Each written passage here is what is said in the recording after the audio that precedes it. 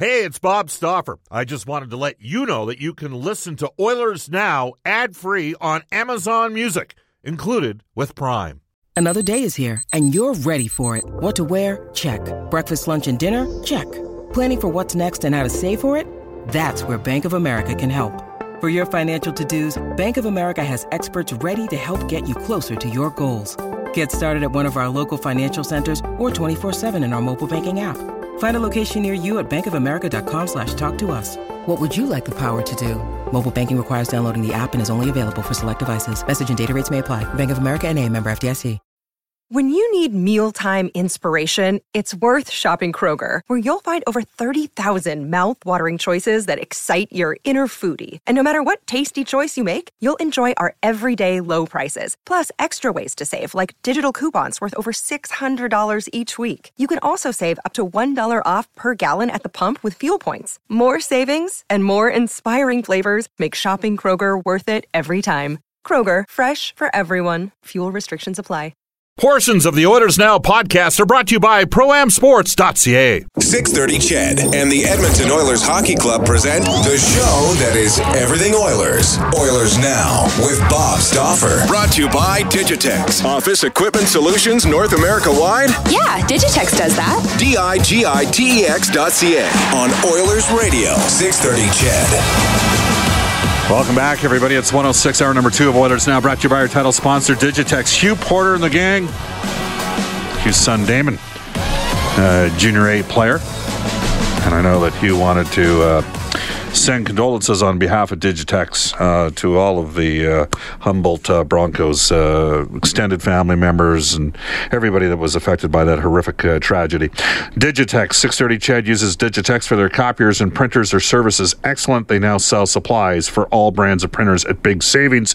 You can visit digitexsupplies.ca. In this hour, from Calgary Flames radio broadcast, Pat Steinberg from Sportsnet 960 Radio in Calgary.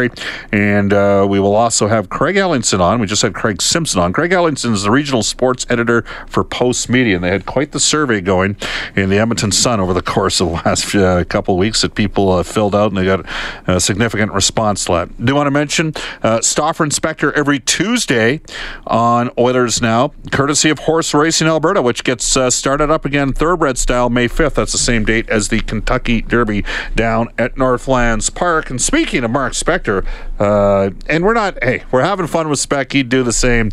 He had an interesting insight yesterday on the Calgary Flames coaching situation involving Glenn Gulutzan. Well, we're kind of waiting for a couple moves to get made. Like, I'm hearing that Gulutzan in Calgary has been told he's there and he's not getting fired. And he's going to keep that job. Okay. So that's one less opening than we thought we were going to see, if that's how it pans out. All right, so he did say if that's how it pans out. Well, that's not how it panned out, and things happen once in a while as we head off to our River Cree Resort Casino hotline. And Pat Steinberg joins us right now. Pat, how are you? I'm good, Bob. How you doing? Good. I had to have some fun. I've probably been right about 6% of my predictions over the last 15 years. So there's been lots of cannon fodder directed my way as well, like 94% of the time. But I got to ask you this: were you surprised that the Flames made the decision to fire Glenn Gulutzan? It's funny you play that clip of Spec because I know that Spec's on your show every Tuesday, and so I was just happening to be listening yesterday as that happened. I was tuning in because I'm actually off this week from on air duties, so I was just tuning in, and so I heard him say that. So I texted a couple of the guys. I was like, "Hey, Spec says that he's hearing the Gulutzan safe," and literally not about 2 minutes later, we got the email that said that this is going down, because I was listening on a little bit of a delay. So it was actually pretty funny how the whole thing went. I felt so bad for Spec. It's all happened to us. You get a scoop and a source that says, "Hey, this is what I'm hearing," and then next thing you know, it goes the other way. But in terms of overall surprise, I was kind of anticipating ever since. I want to say the first time the Flames not making the playoffs kind of became a reality was after they went on this 7-game win streak in January, and after that 7-game win streak ended, it kind of coincided with their CBA 5-day break. Pretty much after that 7-game win streak, they could not get things back on the rails. So sometime in late January, early February, it became a pretty real possibility that them missing the playoffs could be a thing. And for people in this city, that was pretty unfathomable, knowing what the expectations were for this team. So, that was when I first kind of thought to myself, all right, if they miss knowing what they did in the offseason, what the expectations were, and just the overall kind of climate of things, I was kind of anticipating a coaching change. So I wasn't expecting it to be yesterday. I wasn't waiting and saying, okay, well, Tuesday is going to be the day. But I was expecting it at some point, especially after Brad Treliving last Monday, so 8 days ago now, or 9 days ago now, at his year-end news conference. Basically, his words were, yep, we've got a good coach, but we evaluate everything. And those were the exact same words he used 2 years ago when he was asked about Bob Hartley. And it took a little while longer. The Flames fired Hartley in early May. It only took about a week this time for the Flames to make the decision on Glenn Gulutzan. But that certainly didn't change my thought as to what was going to happen. So it was kind of like we were in this limbo waiting for the inevitable to happen, and so it happened yesterday. So, no, I don't know if there was a ton of surprise around Flames land when that announcement was made. Pat Steinberg joining us out of Calgary, longtime radio host in that marketplace, works on the Flames broadcast. I guess, Pat, from my perspective, part of it, too, is you got to look at the coaches' contracts, right? Gully had a year left in his deal. He was in on a 3-year deal, not the same price point as Todd McLellan came into Edmonton, because there was a team that underperformed more than the Calgary Flames did this year. The Edmonton Oilers were a bigger disappointment. And look, I'm working on the Oilers. I'm telling you right now, right, that it was a bad year for Edmonton. But Todd's got 2 years left on his deal, and Todd was coveted around the league by multiple organizations. I don't know how much of a market there was for Gulutzan when he was hired, because was Bruce Boudreau not in the mix in Calgary at one point, or was that complete mythology? Well, he was. The timing worked out as such that they fired Bob Hartley down here, and Bruce Boudreau was let go in Anaheim after they were upset, I think, not upset, but beaten by, I believe, Nashville in round one of the playoffs that year. Yeah. And so the timing was just so coincidental that Boudreau got fired, and then a couple days later we found out that Hartley got fired, and so the speculation was certainly that Boudreau was going to be in the mix, but we were told afterwards that Boudreau never even interviewed down here. So maybe he wasn't actually in the mix when it was all said and done. Gulutzan, I don't know if there was a big market for him. You're right. I don't know if he was a highly sought-after guy that year in terms of coaching. He interviewed. There's a little bit of a history with Brad Treliving and Gulutzan. And you hear the stories about the way he interviewed and some of the things that got done for him to get hired.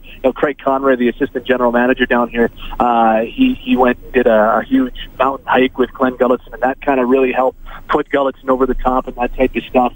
So, I don't know if there was a huge market for Glenn down here, but he came in and he did make some systematic changes that I think were pretty significant with this team. This team went from, I know that the 14-15 season, I know that it was magical down here. They made the playoffs, surpassing everybody's expectations under Bob Hartley. But this team was a team that relied on, blocking a lot of shots, getting outshot and outchanced routinely, and not really controlling play. And they missed the playoffs 3 years out of 4 under Bob Hartley by doing that. They transitioned under Glenn Gulutzan to a team that controlled the play far more often than not, got the balance of the shots and the shot attempts and scoring opportunities, and they turned into, I think, a much better systematic team and a team that is far more set to succeed in the NHL in this day and age than they were before. But they underachieved this year, and they went out in 4 games last year to the Anaheim Ducks in a series that they were outmatched in, regardless of how close the games were when it was all said and done. So when you make the playoffs 1 out of 2 years and don't win a playoff game, and the expectations are at a certain level, then I guess you understand why a coaching change was going to be made. The thing that I come back to is, if they think, as the Flames, that firing Gulutzan and replacing him is the only thing they need to do, and they don't need to look at anything else organizationally or how the roster is built and made up, then I think they're fooling themselves. I think Glenn did some good things as coach of this team.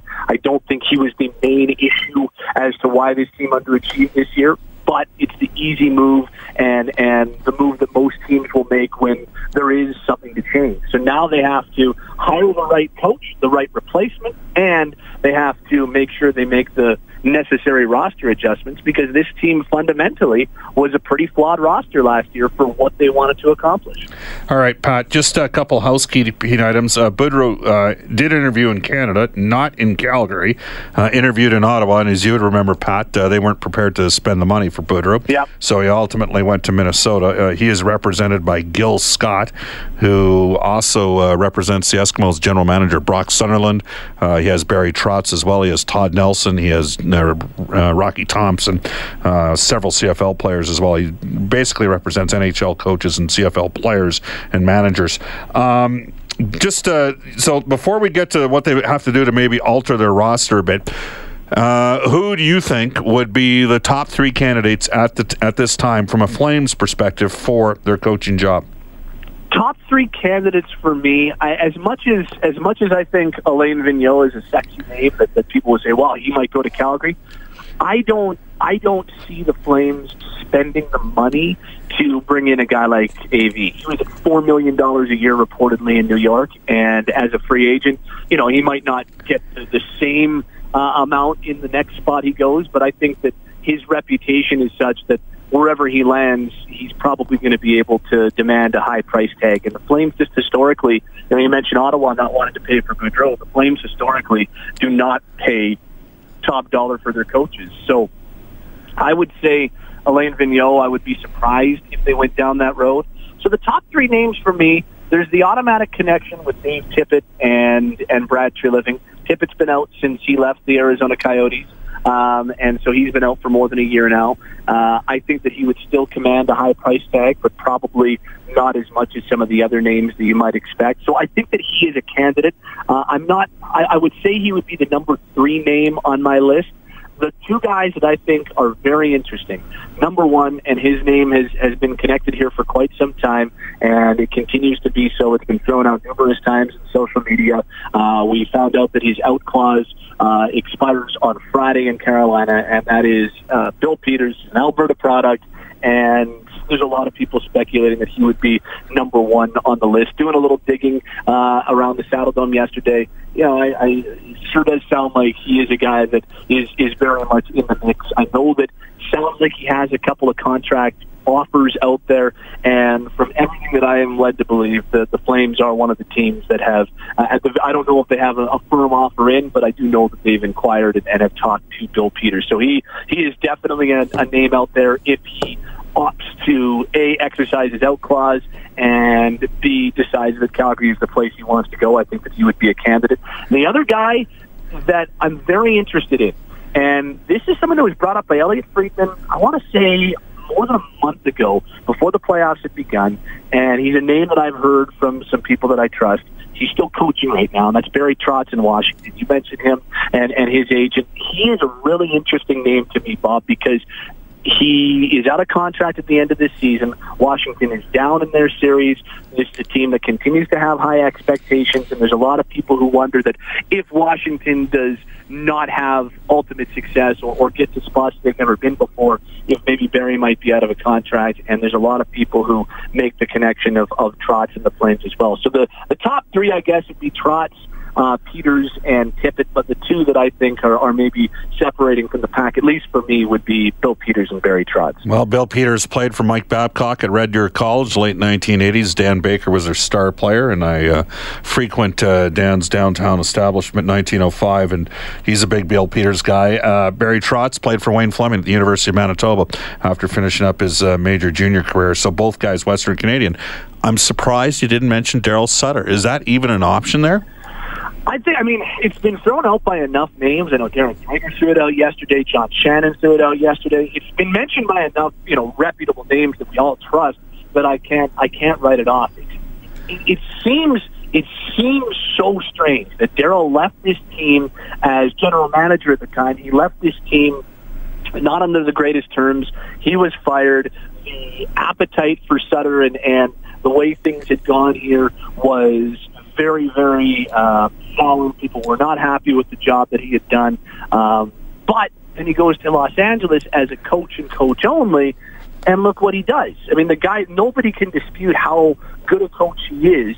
You talk to people who played for him here in Calgary. He was so ahead of his time when talking about possession metrics and tracking those types of things. He was doing it back in the early 2000s as a member of the Flames when he was coaching this team. I do not think it's out of the question, Bob, and it's been thrown. I just knowing how things were when he was fired and covering this team when he was let go in Calgary, I think maybe I'm a little biased about how surprised I would be if Darryl were to come back. But much stranger things would have happened before. He is one hell of a coach. There is no disputing that. He now has the Stanley Cup rings to back those claims up. So I was thinking about putting him in my top 3 list. He would probably be right in and around the Dave Tippett fringe. I think that he probably is a name that isn't out of the question at all. All right, Pat, I want to go down one more path, and that's to talk about the makeup of the roster. When you're privileged enough to have jobs where you broadcast teams' games like you and me do, there's a perception that we have all the inside scoops on that team. And look, I've been traveling with the hockey team for 10 years, and I learned stuff I didn't know that, and it's, and there's also certain rules when you're actually physically on the plane with the team where you don't look behind you on the plane to see what the players are. But here's where I'm going. I always bristle when there's the suggestion, well, there's culture issues in that. I'm like, how the hell do you know there's culture? Yeah. Like, how would you pause? And so here, I think what's happened in the league now is the margin is so tight between, it's not like it was back in the 80s when, Edmonton and Calgary year in, year out had 2 of the 3 best teams, and the bottom 5 teams didn't have 1/10 of the talent, the ability. It's not like that anymore. So when you have bad things happen, maybe you have a little bit of too much, and I think it's tougher to play on Canadian teams. These things can spiral a bit. So I always get a little defensive when people start suggesting, well, there's something wrong with the group, or there's something rotten with that core. So on that note, I guess give me some thoughts on your perspective with the Flames, because I think there's a lot to work with there with that team. Well, it's funny you bring up kind of the character and the mental toughness and that type of stuff, and it's something that has been talked about down here. And I'm the same way. It's tough for me to sit here and tell you a whole lot about what Mark Giordano is as a captain inside the locker room, because last I checked, they don't broadcast that stuff, and they've never let me in for a meeting. So I always bristle a little bit at that stuff too. And I know that stuff's been brought up. I know that this team did not respond very well to adversity at all, especially when the season was at its most important. This team, in games when they would suffer even the slightest bit of adversity, they'd buckle. They would buckle, and it was frustrating to watch. And it was, I think, one of, if not the biggest reason why they ended up missing the playoffs in rather spectacular fashion. But when I talk about the roster makeup, I talk more about just the physical hockey player and the hockey makeup and what they have in terms of their skill set and their personnel on the ice. And I look at this team, and you're right, they have got a really strong core. They've got Johnny Gaudreau and Matthew Tkachuk, who to me are the 2 no questions asked untouchables on this team. Gaudreau has emerged as an offensive superstar. Matthew Tkachuk is, in his now just 2 years in the NHL, is one of the league's most effective wingers. He along with Connor McDavid, in the 2 years that Tkachuk have been in the league, they've led the league in drawn penalties. Tkachuk has taken huge steps offensively. He is such a responsible, smart 2-way player. That's a great. Sean Monahan's a 2-time 30-goal scorer now. He played the final 35 games of his season with a absolutely mangled wrist and still put up good point totals. Dougie Hamilton is a 24-year-old defenseman who just led the NHL in goals from defensemen this year. So they've got a nice core of players to build around, and they've got a good nucleus. Now it's all about the totality of the roster. And the biggest area of this team, there's two big areas this team struggled with that I would point the finger more so at management and say, okay, well, this is where there's some culpability there. Number one, forward depth. Yeah. They just don't have enough of it. They've got a great top six. They've got a good shutdown line with Backlund, Frolik, and Tkachuk. Monahan and Gaudreau make up a great pairing. But their bottom six was horrendous this year. They got next to no scoring from their bottom six. Yep. Troy Brouwer and Matt Stajan and Mark Jankowski and Sam Bennett, these guys just weren't able to contribute the same way that other good teams need their bottom six to contribute. And I know that they tried last summer to address it.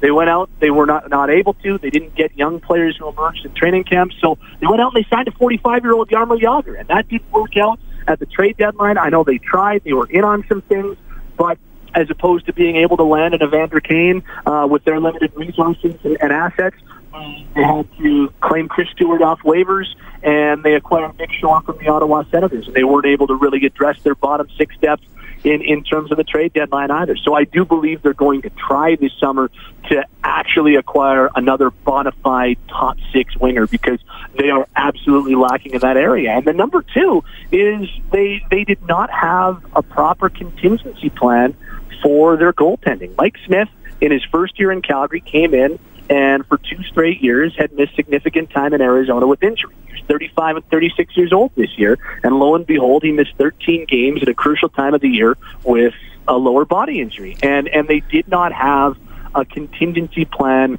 for the backup. Eddie Lack didn't work out. They let him go early on in the season. Neither David Riddick nor John Gillies, the goaltenders that they had with Lack gone, were able to stem the tide when Smith went down, and then when Smith returned, his play dropped right off the cliff, and he wasn't the same goaltender. So those are the two areas that I think fundamentally, from a hockey perspective, this team did not hit on, and they had some great blue line contributions.